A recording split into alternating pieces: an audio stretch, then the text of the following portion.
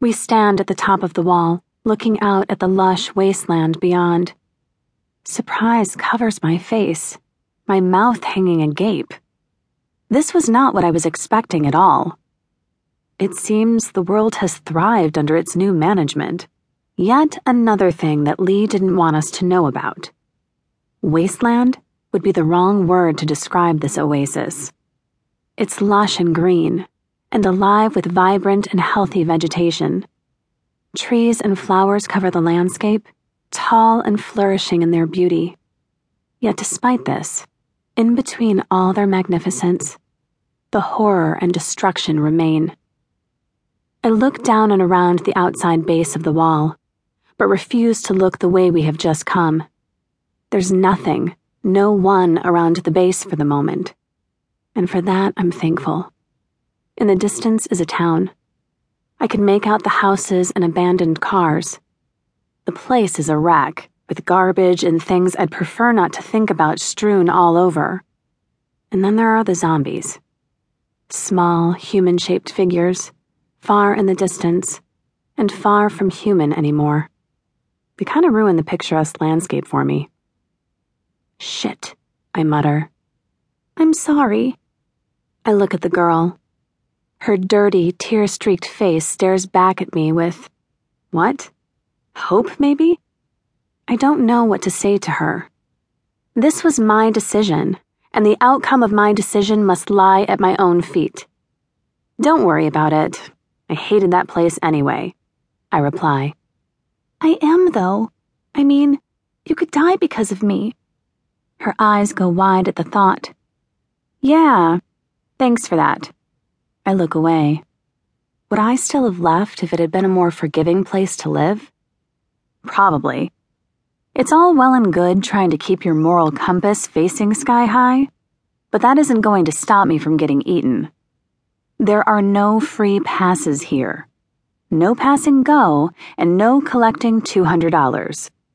Not that money is worth anything anymore. No. There is only blood and death. And I can't let her live with my death on her conscience if that happens.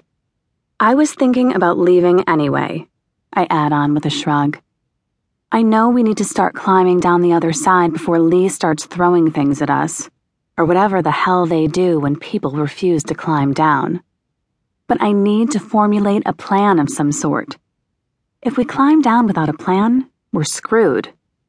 Hell, I guess we're screwed anyway, since I know nothing about survival other than don't get killed. What's your name? Her voice makes her sound younger than I believe her to be, soft and childlike. Nina. Yours? My parents used to call me Emily Rose. She gives me a slight smile. But these days, it's just Emily. Thanks for trying to help. For coming with me.